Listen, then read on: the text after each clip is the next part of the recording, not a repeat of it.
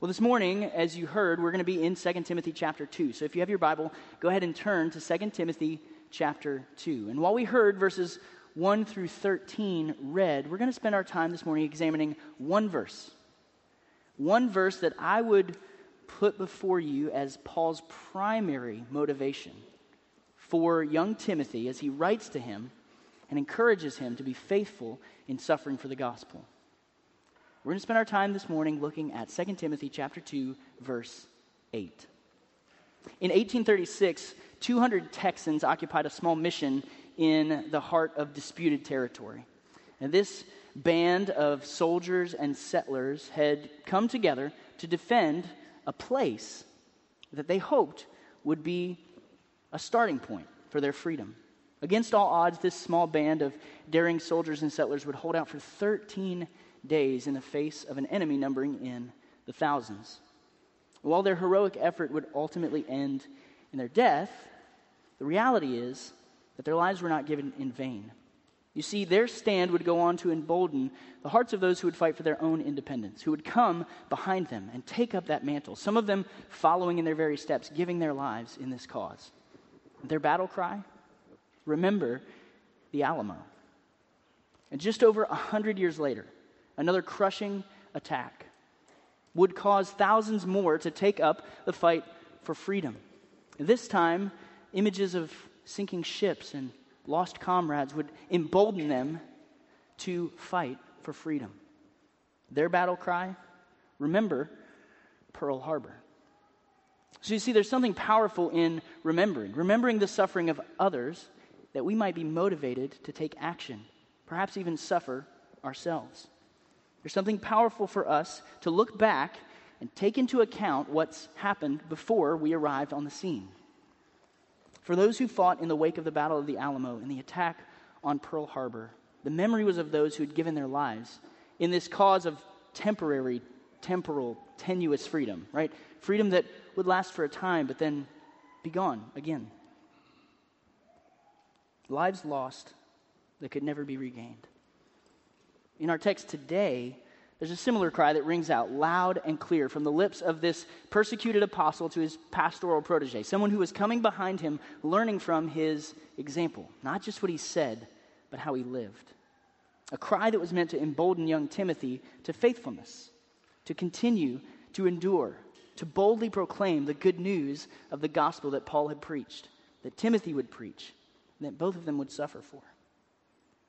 A cry that was meant to embolden him in the face of inevitable persecution as he sought to make that gospel the hope of eternal, lasting freedom known to a world that was opposed to the truth.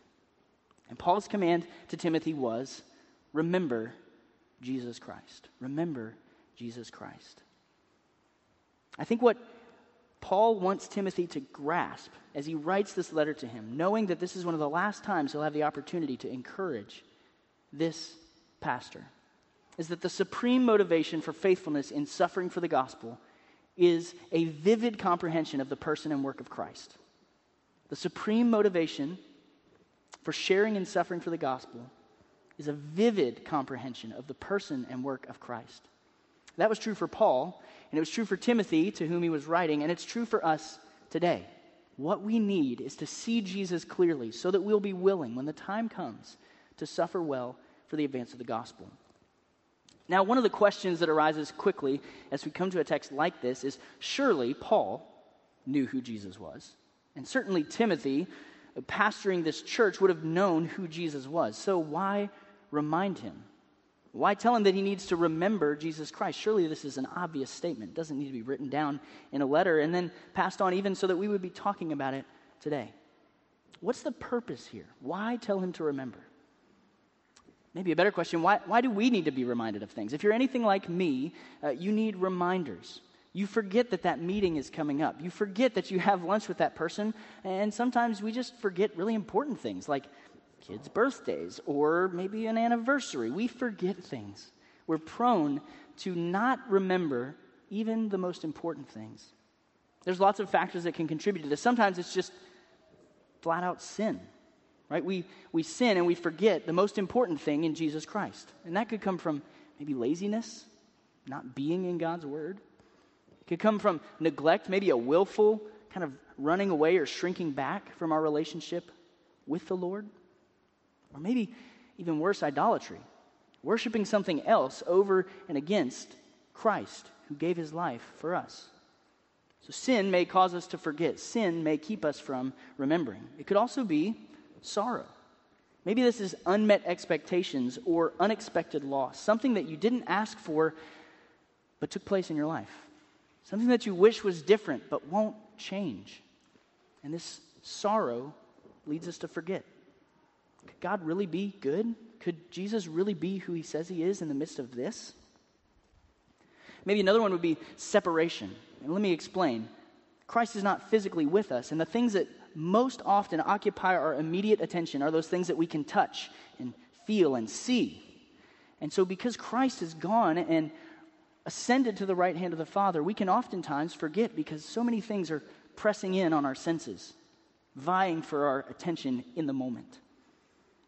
You know, some have said that distance makes the heart grow fonder, but also out of sight can be out of mind. We forget things that we don't see right in front of us. So, maybe it's separation. Paul thought it could possibly be self-sufficiency, and he warned Timothy as much when he said, "Guard the good deposit entrusted to you by the Holy Spirit who dwells within you." It wasn't enough for Timothy to just pull himself up by his bootstraps and try harder to defend and protect and proclaim the gospel. No, Timothy needed help. Timothy needed the Lord's help. Apart from him, Timothy, and apart from him, we can do nothing. We need God's help. Self-sufficiency will cause us to forget where that help comes from. And then, finally, the primary reason Paul writes to Timothy is to tell him that suffering may cause you to forget. Suffering, especially for the gospel, may cause you to wonder if this is really worth it. Is this worth giving my life to?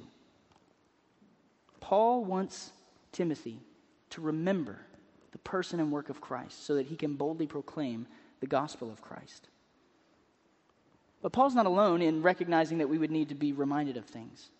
Jesus himself, when he institutes the Lord's Supper, says, "As often as you eat this bread, do this in remembrance of me."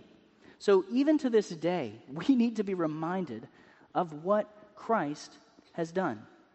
When we take the bread and remember Christ's body broken for us, when we drink the cup and remember Christ's blood shed for us, again and again, until he comes, we need to be reminded of Jesus Christ.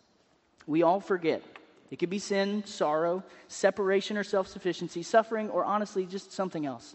We are forgetful people, and we need to be reminded. We need to remember Jesus Christ. The beautiful thing about verse 8 in 2 Timothy chapter 2 is that Paul doesn't leave any room for doubt as to who Christ is. What it is about Jesus that we need to bring to mind and keep at the front of our minds if we're going to be faithful with the gospel. Jesus Christ, Paul says, is risen from the dead. He's the offspring of David. And he's Jesus as preached in my gospel. And we want to look at each of these phrases in turn and understand why Paul wants Timothy to remember Jesus Christ as he proclaims the good news. So we'll see this really in three aspects of the text. First, we'll see the work of Christ. Christ is risen from the dead, what he's done. Then we'll see the person of Christ, right? The offspring of David, who Christ is. And then finally, the gospel of Christ, the message that we proclaim. The message that we proclaim.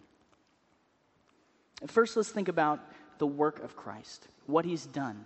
It's exemplified in this first phrase that Paul writes to Timothy when he says, Christ is risen from the dead. And while rising from the dead is one of many miraculous moments in Jesus' life and ministry, it encapsulates and exemplifies really the supernatural nature of Christ's work. What Christ accomplished in his life here. To fully understand the significance of Christ being raised, we need to think of two additional aspects of his work, his incarnation and his crucifixion. So we remember Jesus Christ who came, we remember Jesus Christ who died, and we remember Jesus Christ who has risen. So let's think first about the incarnation. 2 Timothy 2 gives us this inroad, right? This avenue to understand what Christ has done. It opens the door for this meditation on the work of Christ. And while 2 Timothy helps us open that door, Philippians 2 comes along and Paul helps us understand more in more vivid detail of exactly what Christ has done in his coming, his living, his dying, and his rising again. Philippians 2 in verse 5 says, "Have this mind among yourselves, which is yours in Christ Jesus, who though he was in the form of God, did not count equality with God a thing to be grasped, but emptied himself by taking the form of a servant, being born in the likeness of men." Now, if you've passed through Philippians 2 in your reading plan, don't move too quickly beyond the amazing statement that Jesus did not count equality with God a thing to be grasped, but was willing to take on the form of a servant, to take on human flesh, to be born in the likeness of men, born of the Virgin Mary, to enter our world and experience all of the things that we experience, living, growing, temptation. Jesus entered into our world. John says that this Jesus, right, the Word, became flesh and dwelt among us. And we've seen his glory. Glory as of the only Son from the Father, full of grace and truth. God has made himself known to us through his Word, but he's made himself known supremely through the coming of his Son. Jesus Christ entered the world so that he could live a life pleasing to the Father. In this incredible way, God was preparing a way for sinful man to be reconciled to himself. This is God incarnate, Emmanuel, right? God with us. This is an incredible thing that God would be willing to send his Son, that Christ would come, take on human flesh for us. But Christ didn't come merely to be born and to grow. Part of God's purpose, outlined from before the foundation of the world and given to us in God's Word, is that Christ came also to suffer at the hands of those he came to save. Wicked men who would crucify him, who would nail him to a cross. Christ came not just to live, but to suffer. Verse 8 in Philippians 2 tells us as much. Being found in human form, he humbled himself by becoming obedient to the point of death, even death on a cross. Jesus was willing to take this curse that's on anyone who hangs on a tree for us. He was willing to take the wrath of God so that we might not have to experience that if we would but believe in him. Jesus Christ came according to this purpose to give his life as a ransom for many. But how do we know that this was God's purpose before the foundation of the world? This wasn't some backup plan because we messed things up, because we sinned, because we separated ourselves from God by the way that we failed to obey him. How do we know that this was God's plan all along? Even in this very letter, Paul tells Timothy that God saved us and called us by a holy calling, not because of our works, but because of his own purpose and grace. Listen to this, which he gave us in Christ Jesus before the ages began. This was God's design. Not some backup plan or some scrambling effort to make things right that we had made wrong. God desired to save a people for himself so that he could glorify his name. Again, in Ephesians 1, Paul also says, he chose us in him before the foundation of the world, that we should be holy and blameless before him. In love, he predestined us for adoption to himself as sons through Jesus Christ, according to the purpose of his will. It's an incredible thing. So lest we think that God was on his heels and unable to figure out any better way to save us, this was God's gracious plan. This was God's purpose, that Christ would come and that Christ would die. Christ came to suffer in our place so that we could be saved and adopted and redeemed. First Peter says, he, this is Jesus, bore our sins in his body on the tree, that we might die to sin and live to righteousness. By his wounds, we have been healed. Because of what Christ has done, there's hope for us that we too can be saved. Ephesians 1 again says, "In him we have redemption through his blood, the forgiveness of our trespasses, according to the riches of his grace." Not only has he forgiven us, though, he's given us righteousness. 2 Corinthians 5:21 tells us that for our sake, God made him, Jesus, who knew no sin, to be sin for us, so that we might become the righteousness of God. In him we have a righteousness, not our own, but perfect obedience, perfect righteousness, perfectly pleasing to a holy God. This is Jesus Christ, as John again says in John 1, the Lamb of God who takes away the sin of the world. So Jesus Christ is the one who comes and reveals the Father to us. Jesus Christ is the Lamb of God who comes and takes our sin away. But Jesus didn't merely die. And this is why Paul zeroes in on the resurrection in his description of Jesus Christ, the one whom Timothy is to remember. Because Christ rising from the grave sets him apart from every other religious leader, good teacher, false religion.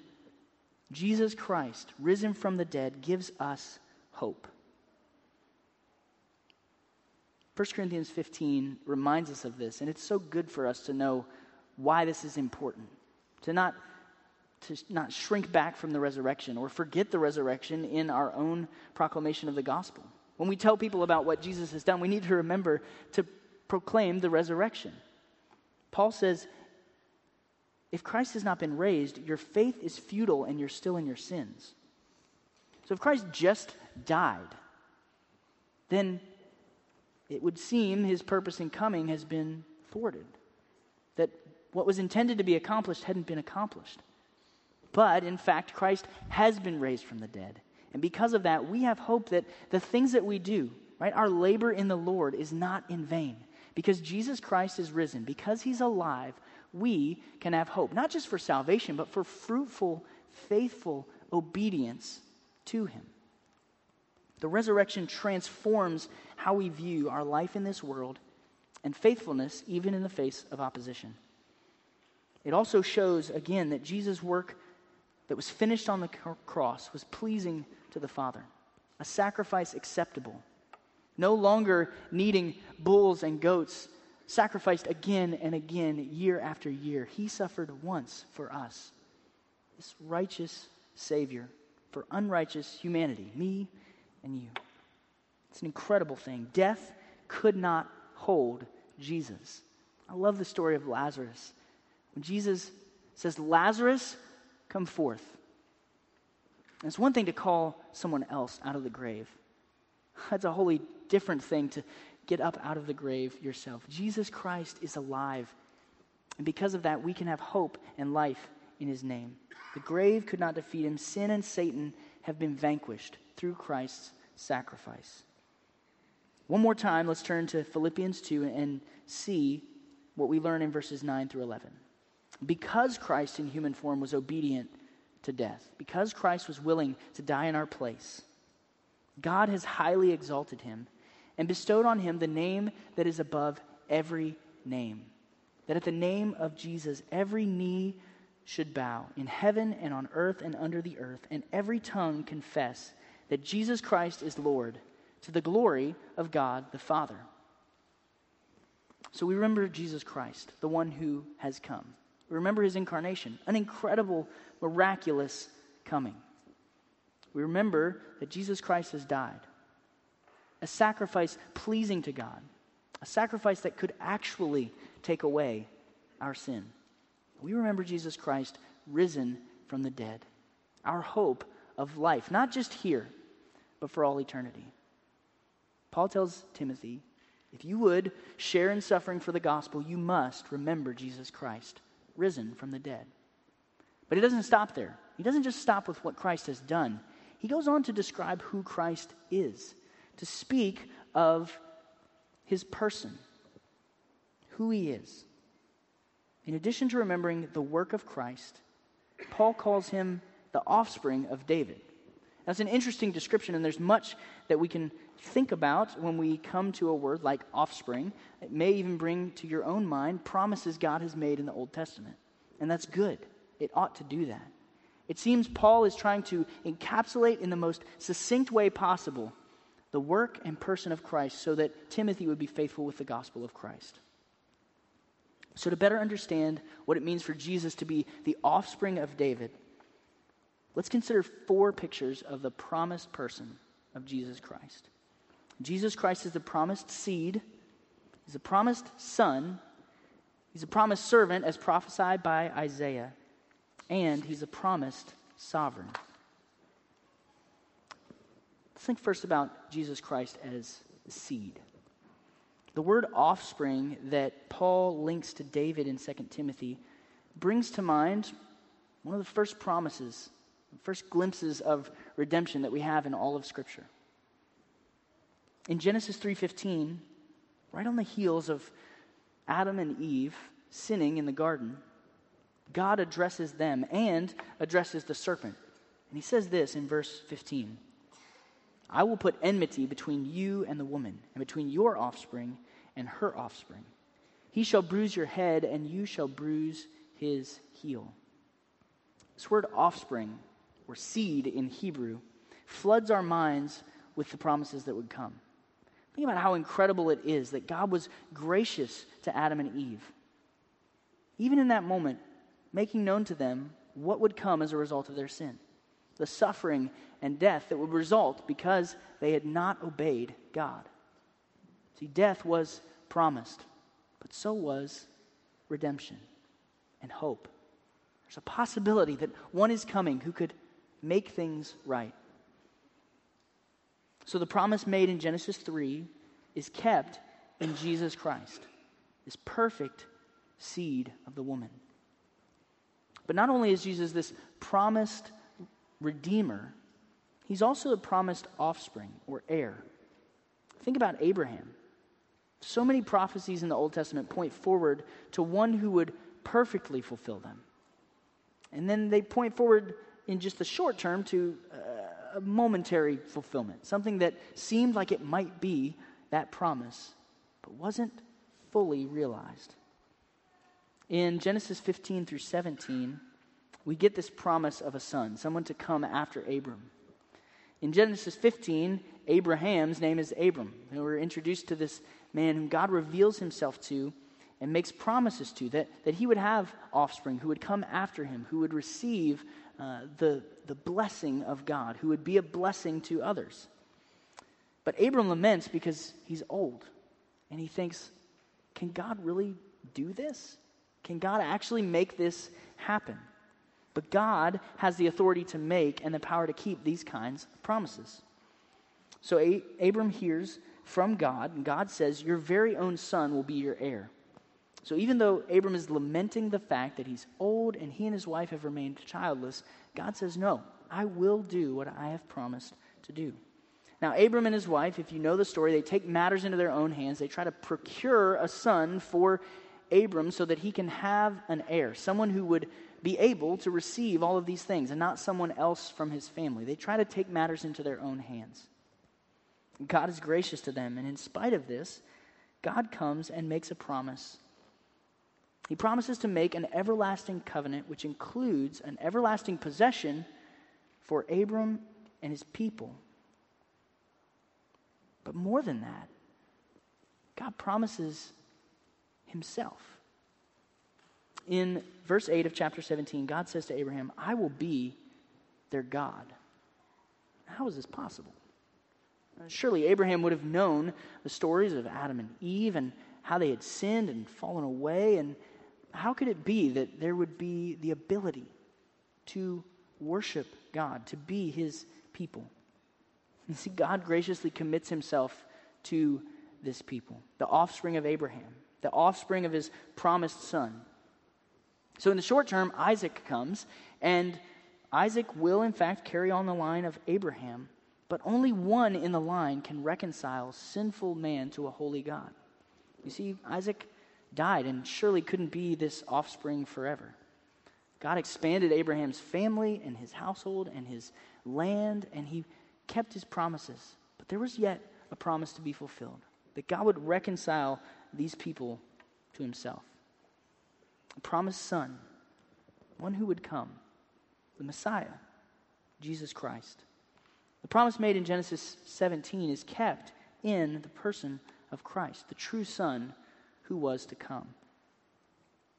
You know, another incredible picture is of the promised servant, one who would suffer in the place of sinners like me and like you. Jesus is the promised seed and this perfect son, but he's also a suffering servant. If you will, turn to Isaiah 52. Look briefly at Isaiah 52 and 53 and listen for young plant and root language. Listen to the promise of one who would grow up and come even when things seemed dead and lost. Isaiah 52:13. Behold, my servant shall act wisely.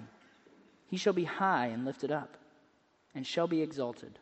As many were astonished at you, his appearance was so marred beyond human semblance, and his form beyond that of the children of mankind. So shall he sprinkle many nations. Kings shall shut their mouths because of him. For that which has not been told them they see, and that which they have not heard they understand. Who has believed what he has heard from us? And to whom has the arm of the Lord been revealed? For he grew up before him like a young plant, and like a root out of dry ground. He had no form or majesty that we should look at him, and no beauty that we should desire him. He was despised and rejected by men, a man of sorrows and acquainted with grief, and as one from whom men hide their faces. He was despised, and we esteemed him not. Surely he has borne our griefs and carried our sorrows. Yet we esteemed him stricken, smitten by God, and afflicted. But he was pierced for our transgressions. He was crushed for our iniquities. Upon him was the chastisement that brought us peace, and with his wounds we are healed. All we like sheep have gone astray. We've turned everyone to his own way, and the Lord has laid on him the iniquity of us all. These promises must have flooded the mind of Timothy as he heard the offspring of David. Remembering that God again and again had promised one who would come to take the sin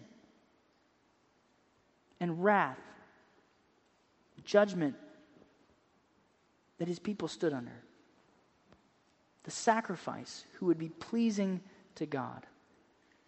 The offspring of David, Paul's phrase in 2 Timothy 2:8 is a description of Jesus, whom we're to remember. Now, these images that we've seen of a seed and a son and a servant culminate in what Paul actually says, the offspring of David, Jesus Christ as sovereign. Jesus Christ, the promised seed, promised son, and promised servant, is the promised sovereign, the king, the ruler. Now, when we think of the word sovereignty, oftentimes we use that as an adjective, right? We're describing God. God is sovereign. He has the ability to reign over all things. And that's a fine use of the word. That's a way that we use that in our English language. But also at its root, it can be used as a noun to describe one who is a king. And in that way, Jesus Christ comes in the line of David to sit on a throne that was said to be occupied forever. Listen to these words from 2 Samuel chapter 7. David hears this from the prophet Nathan, who's telling him what is to come. He says, "When your days are fulfilled and you lie down with your fathers, I will raise up your offspring after you, who shall come from your body, and I will establish his kingdom. He shall build a house for my name, and I will establish the throne of his kingdom forever. I will be to him a father, and he shall be to me a son. Your house, your kingdom shall be made sure forever before me. Your throne shall be established forever." So, after David has reigned and lived and died, Solomon comes. And Solomon's a good king, admittedly. He's a wise king, and was even said of him that there was no one wiser, no one like him before or after. Just an incredible ruler. The only problem is Solomon died, and the question remained, who could sit on this throne forever? Who could reign in the line of David to fulfill this promise? Who would be this promised sovereign? One of the amazing things about the Gospels is they unveil for us the weaving together of all of these pictures, sometimes in unexpected places.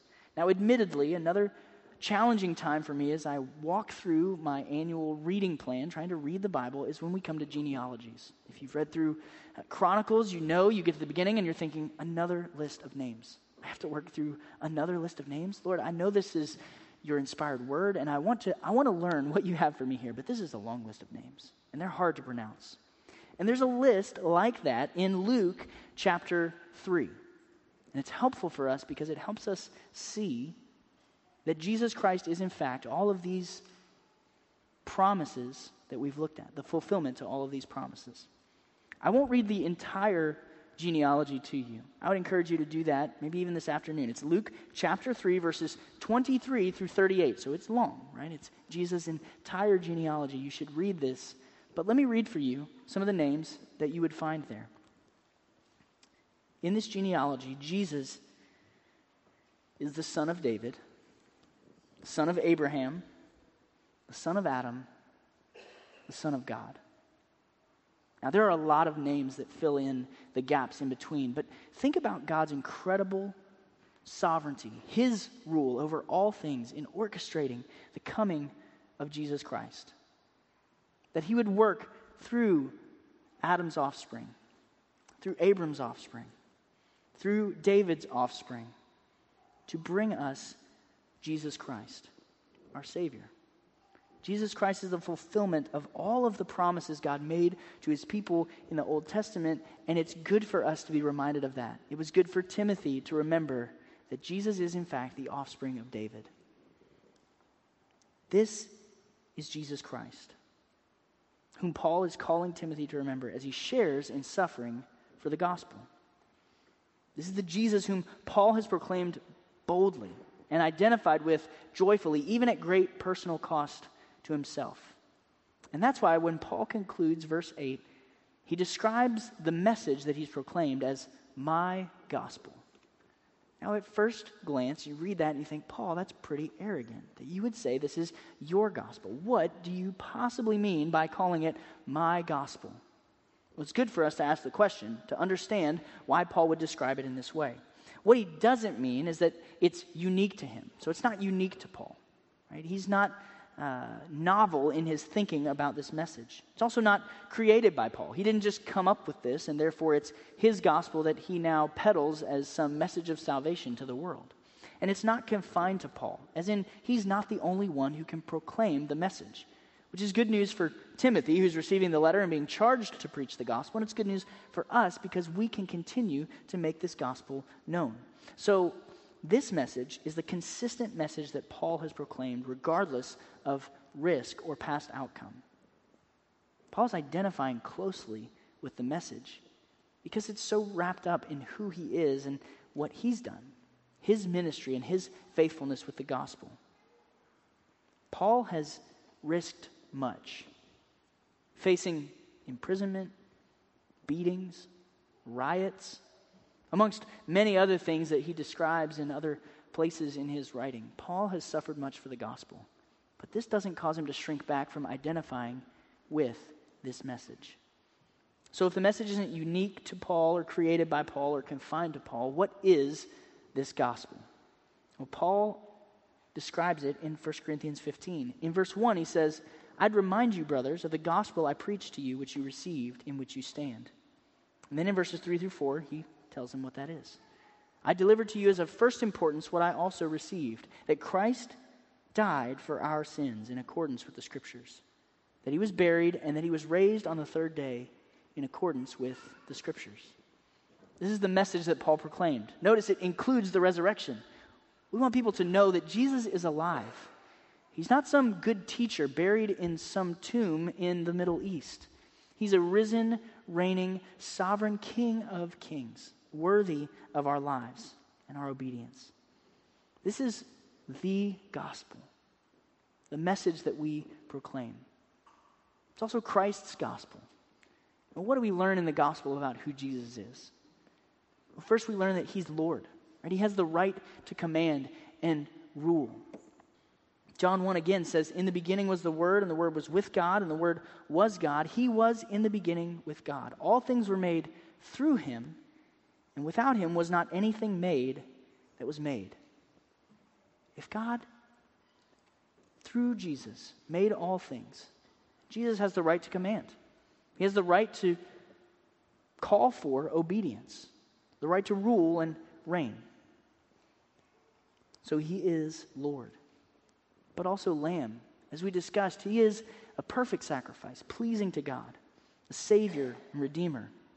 And John 1 again, "Behold the Lamb of God who takes away the sin of the world." What an incredible declaration from John. Behold the Lamb of God who takes away the sin of the world. But lest we think that he's merely a lamb, he is also a lion, a judge, one who will return for his people. In Romans, Paul says God judges the secrets of men by Christ Jesus, and in this very letter, he concludes by saying Christ Jesus is to judge the living and the dead. So Christ has made all things. Christ gave his life to redeem a people for his own possession, and Christ is coming again to take his people to be with him forever. This is Jesus Christ, the central figure, the hero of the message we proclaim. And for those of you who maybe came in here this morning skeptical about who Jesus is or what he's done, this Jesus that we've just spent the last number of minutes discussing is the Savior that you need today. The one to whom you can run to find freedom, hope, salvation from your sin, and life forevermore. If you came, you don't believe that Jesus is who he said he is, our prayer is that you would repent of your sin, that you would turn to Christ, that you would be saved. There is salvation in no one else. Acts 4 says, "There's no other name under heaven given to men by which we can be saved." So if you came in here skeptical about who Jesus is, may the Lord open your eyes to see him as the promised one who's come, who's given his life so that you could have life in him. There's freedom for you, hope for you. Come to him today and be saved. Romans 10:9, Paul offers this encouragement and assurance. If you confess with your mouth that Jesus is Lord, you believe in your heart that God raised him from the dead, you will be saved. It's incredibly profound and simple all at once. And Christ is offering you salvation today. Now, for those of us who are in Christ this morning, the application flows from the text. The supreme motivation for our faithfulness in suffering for the gospel is this vivid comprehension of the person and work of Christ, an ongoing effort to remember Jesus Christ. So as we think about how we can apply this text, I want to encourage you to remember Jesus Christ, as we've spoken of today, the promised King who suffered in your place and rose again, giving you hope in this life and the life to come. Remember Jesus Christ, risen from the dead, the offspring of David, as preached in this gospel. Second, follow Jesus Christ in suffering. 1 Peter tells us that we've been called to this because Christ suffered for us, leaving us an example that we should follow in his steps. That we should be willing to suffer for doing good, for proclaiming the message of hope. It would be foolish for us to think more highly of ourselves than we think of our Savior. And Jesus said as much. If our master is persecuted, if our master suffered, then we as his servants ought to think that that might be a very real possibility for us. We shouldn't think it strange, and we shouldn't think it shameful that we would follow in his steps, that we would imitate Jesus Christ in his suffering. Do not fear suffering.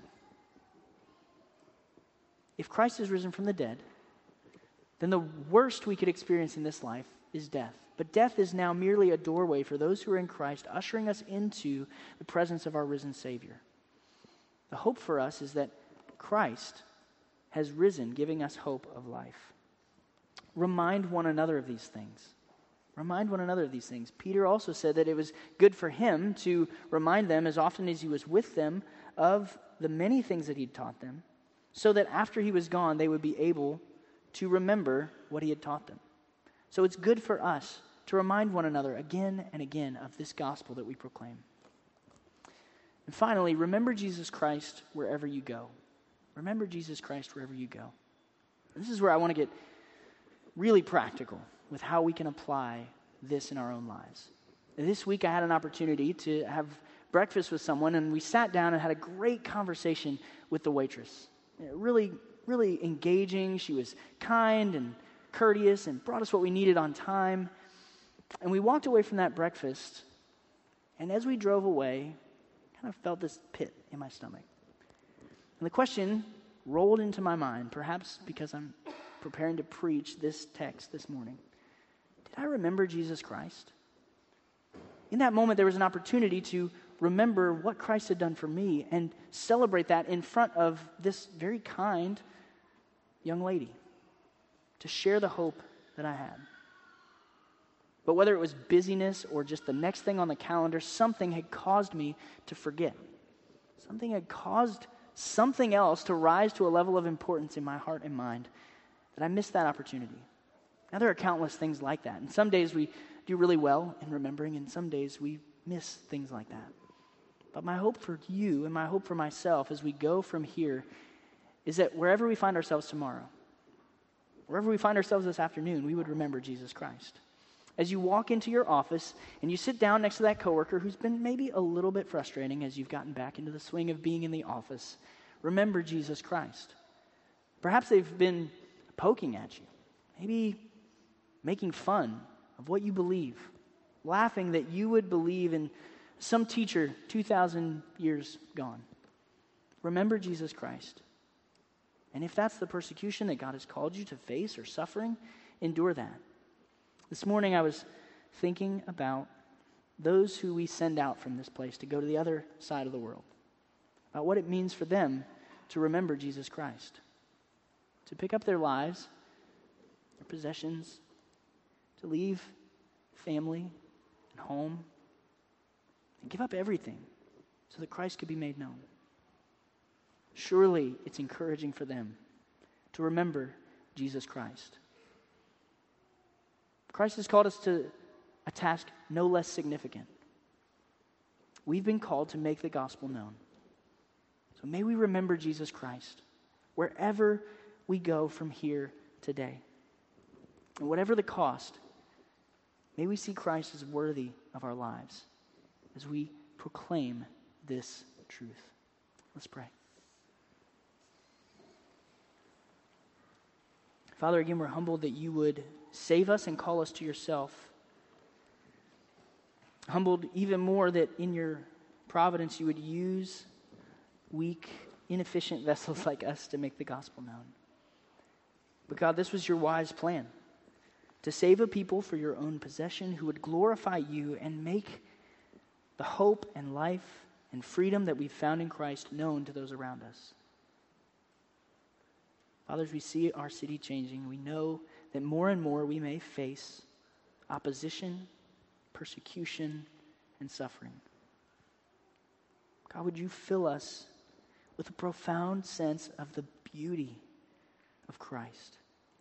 May we remember him. May we make him known. God, we thank you for this gospel. Continue to impress it on our hearts, and by your grace, use us for your glory, we pray. In Jesus' name, amen.